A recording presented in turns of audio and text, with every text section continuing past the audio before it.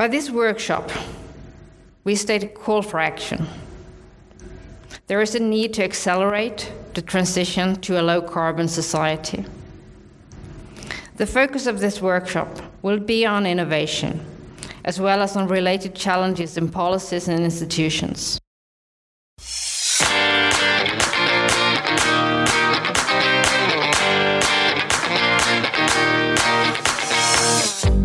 You're listening to the podcast Advancing Sustainable Solutions, where we make sustainability research meaningful for the everyday person. This podcast is produced by the IIIE at Lund University. This episode is hosted by Stephen Curtis and Sophie Sandin.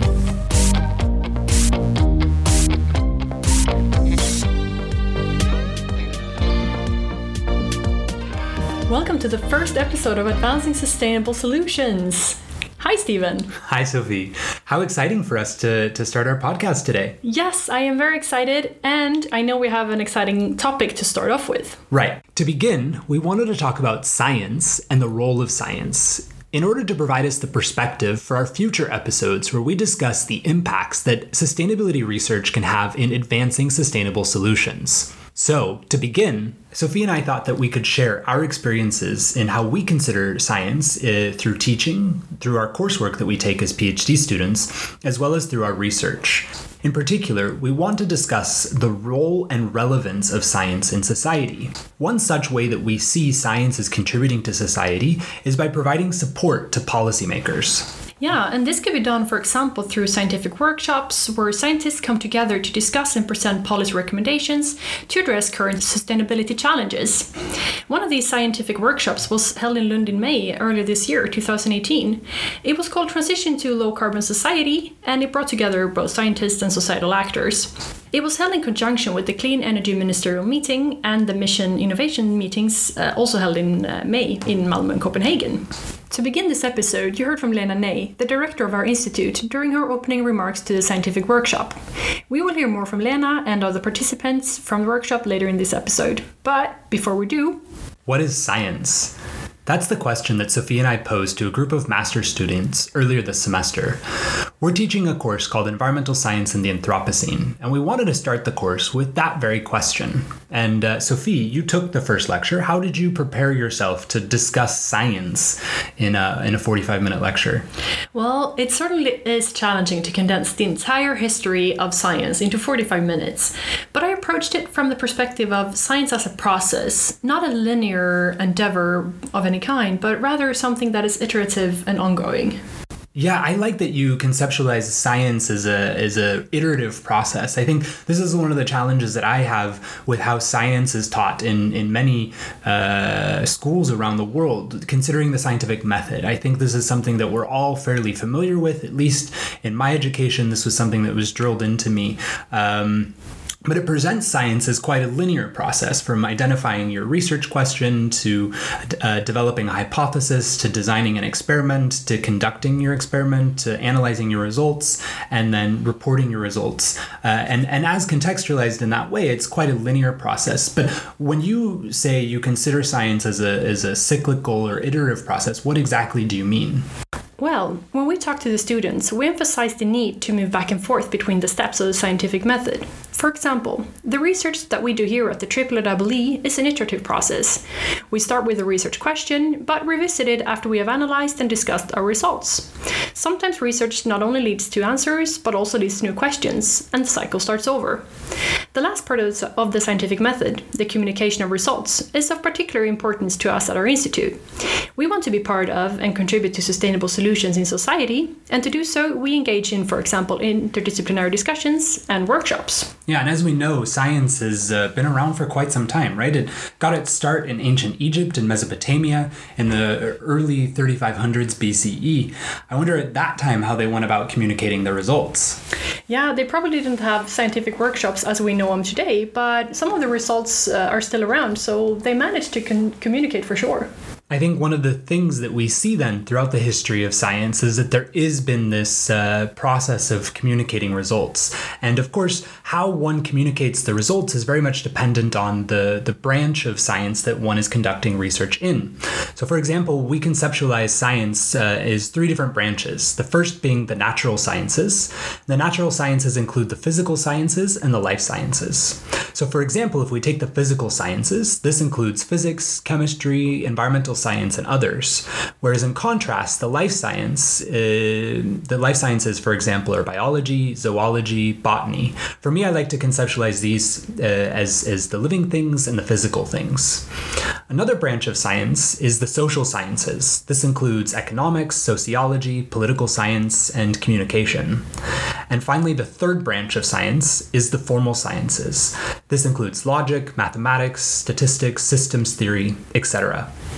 Now, if we think about the role of experimentation in relation to these three different branches of science, we see experimentation more often associated with the natural science and the social sciences, where formal sciences are much more interested in the study of logic than they are in terms of studying empirics.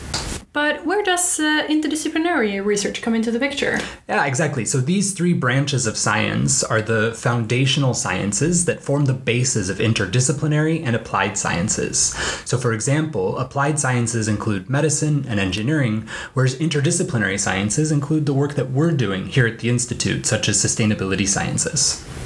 Yeah, and at our institute, we have researchers from many different disciplines coming together under the same roof, under the same research coordination areas, where we try to complement each other. Yeah, so for example, my background is meteorology. Yours was environmental science. Right, and I know that we're working with engineers and economists and social scientists and anthropologists.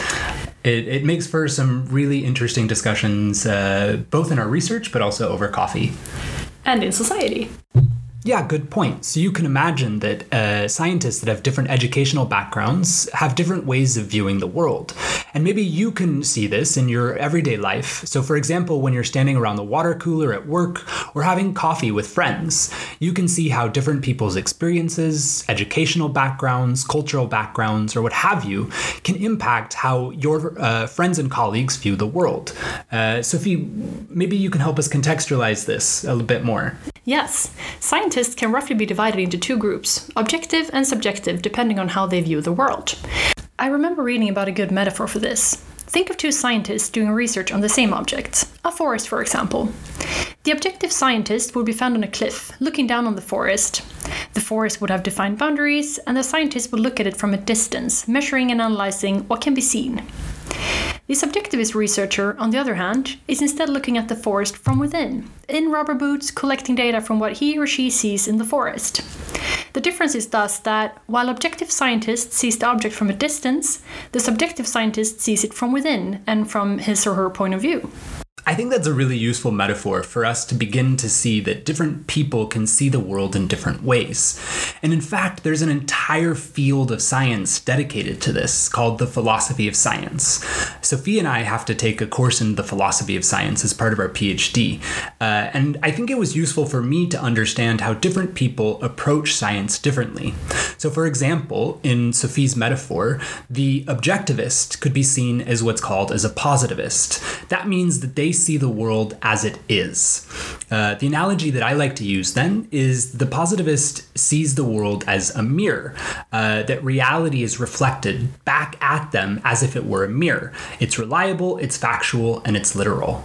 In contrast, the subjectivist could also be called a constructivist. In this way, they see that the world is constructed based on our collective experiences, education, and the like. So for example, a constructivist may see the world as a construction yard in which all the different concepts that are in society are constructed through language and through our own experiences, meaning that different people see the world in different ways. It should also be emphasized that all of these different ways to approach research are important and brings valuable insights to the scientific and societal discussions. Yeah, I agree. But I think in those discussions, we just need to be aware of how scientific perspectives impact the knowledge that's being discussed. So, for example, I think first and foremost, scientists need to be aware of how our own experiences and perspectives impact our results. Secondly, I think that policymakers, business leaders, and others that use any type of scientific research need to understand the perspectives of scientists in order to determine the relevant application of their findings. Finally, I think that it is vital, now more than ever, to recognize that our individual views and perspectives impact how we see and interpret the world. For example, I think this is demonstrated through the growth of fake news in the recent years. President Trump has popularized the notion of fake news, recognizing that our own perspectives impact what we consider to be true. Increasingly, we read news and interact with people that reinforce our worldview. And I think this can be dangerous, especially when legitimate science, which is confirmed again and again through observation and experiment, is discredited and disregarded. Take, for example, climate research. We've seen this discussion shift to see climate change as something that one can believe. Somebody identifies as a climate believer or a climate denier. But this is one thing that I've never understood, is how one can believe in climate change. Climate change has been demonstrated by research time and again through testing of hypothesis, modeling, and scientific results that demonstrate climate change is happening and that humans are the cause of climate change. So I've never really understood this notion of believing or denying climate change. It's a demonstrated phenomenon in society, in the world. Yes. Take climate change, ocean plastics, and contaminated soil as examples. As our sustainability challenges mount, we need to recognize well-tested, peer-reviewed science and its importance in providing support to policymakers. This was the goal of a scientific workshop hosted in Lund. The scientific workshop gathered scientists from around the world to discuss and present policy solutions to transition to a low-carbon society.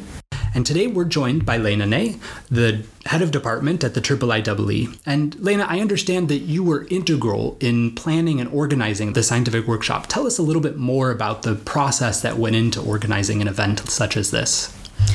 It was really a good opportunity to have an event like this, a workshop like this.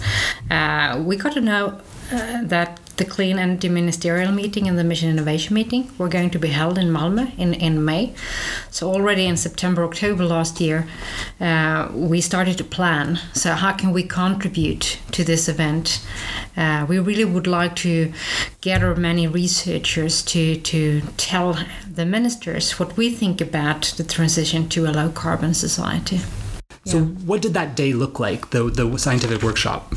Well, it was a very good experience. I think we had researchers and experts from all over the world, from China, India, Japan, Brazil, different countries in Europe. Yeah, it was a great event, really. And we had a few presentations, keynote presentations, where researchers were to, and experts to really go into the topic, or different parts of the transition process towards a low-carbon society. Great, so that concludes our interview with Lena Ney, the director of our institute. But what I want to just reiterate is that it was a really great day. In particular, I was invited to the scientific workshop, and I have to say it was intense. There was a lot of discussions, a lot of presentations, and a lot of ideas really to move the discourse forward, in particular on a political level, to continue our transition to a low-carbon society. Yeah, and we thought that we could share some highlights from the day with you. First, you will hear from Matthew J. Hoffman, professor at the University of Toronto and co-director of Environmental Governance Lab. And secondly, from Oras Tynkkynen, senior advisor at the Finnish Innovation Fund, Sitra. Now, the recommendations that came out of our deliberations preceding this workshop are focused on facilitating the emergence of experiments, allowing expectations and standards, supporting pre-commercial procurement, providing incentives. These are all our recommendations are often about making it easier to experiment, especially around new technologies and market development, and helping governments get better at experimenting. Most speakers know lots more about technology and technological innovations than I do. I'm a lowly political scientist, so I'm going to leave that to them. But one thing that's interesting in these recommendations is that they presuppose that experiments matter. that experiments can help bring about this shift to decarbonization pathways. This is great, and I agree as someone who has been studying climate governance experiments. But I want to add to this discussion by talking about the role of experimentation in moving towards decarbonization, how they can matter. To my mind, if we can convince decision makers that experiments matter and show them how, the recommendations about experimenting more and even more boldly will be all the more compelling.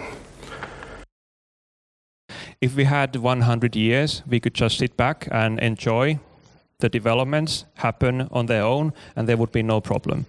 We don't have 100 years.